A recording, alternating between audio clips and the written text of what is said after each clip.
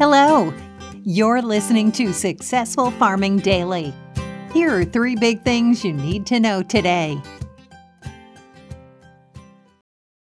Today is Tuesday, January 25th. Our first big thing is wheat futures surged in overnight trading on declining crop conditions in Kansas and ongoing concerns about tensions between Russia and Ukraine.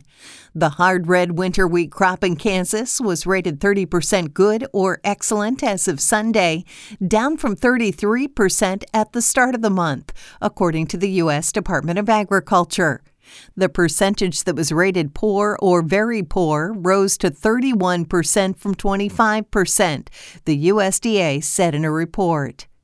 Topsoil moisture was 22% adequate and 1% surplus, and subsoil moisture was 28% adequate this week.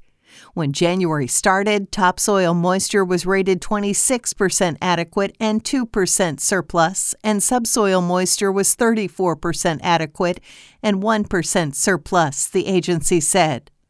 Most of southern and central Kansas haven't seen much rain in the past 30 days, according to the National Weather Service precipitation page.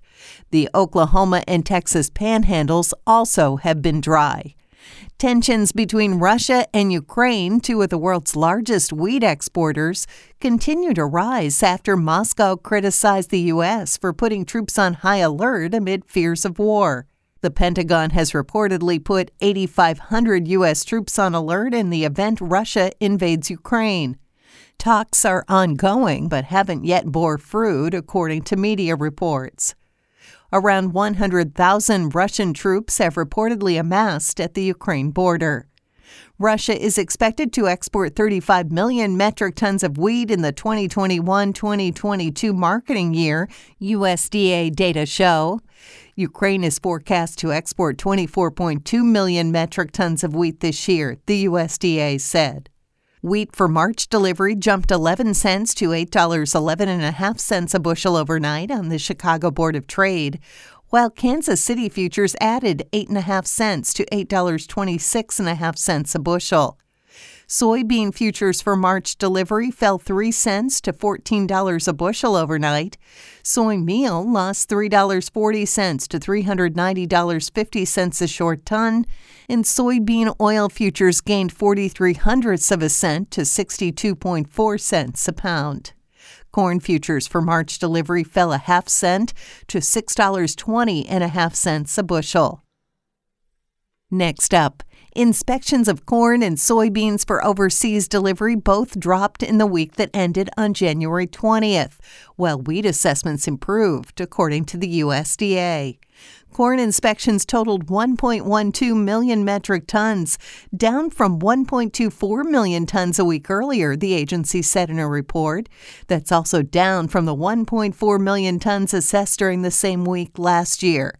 Examinations of soybeans for export were reported at 1.3 million metric tons.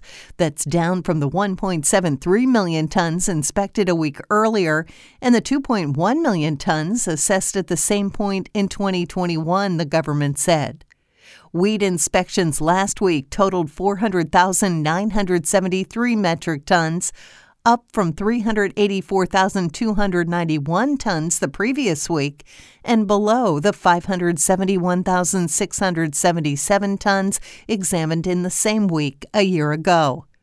Since the start of the marketing year on September 1st, the USDA has inspected 16.4 million metric tons of corn for offshore delivery, down from 18.9 million tons during the same time frame a year ago. Soybean inspections since the beginning of September are at 34.8 million metric tons, well below the 45.6 million tons examined during the same period last year. Wheat assessments since the start of the grains marketing year on June 1st now stand at 13.2 million metric tons, which compares with the 16.2 million tons inspected at this point in 2021, the USDA said in its report. And finally, winter storm warnings and winter weather advisories have been issued for much of eastern Colorado and western Kansas, according to the National Weather Service. Up to 7 inches of snow is expected in parts of western Kansas, with some areas potentially seeing more, the NWS said in a report early this morning. A winter storm warning is in effect in several western Kansas counties until 6 p.m. Central Time. A narrow band of heavy snow with 1 to 2 inch per hour snowfall rates is expected to develop within the warning area, with higher snowfall amounts possible, the agency said. While there is some uncertainty, it is possible that heavier snow accumulations could occur a little farther southeast of the warning area.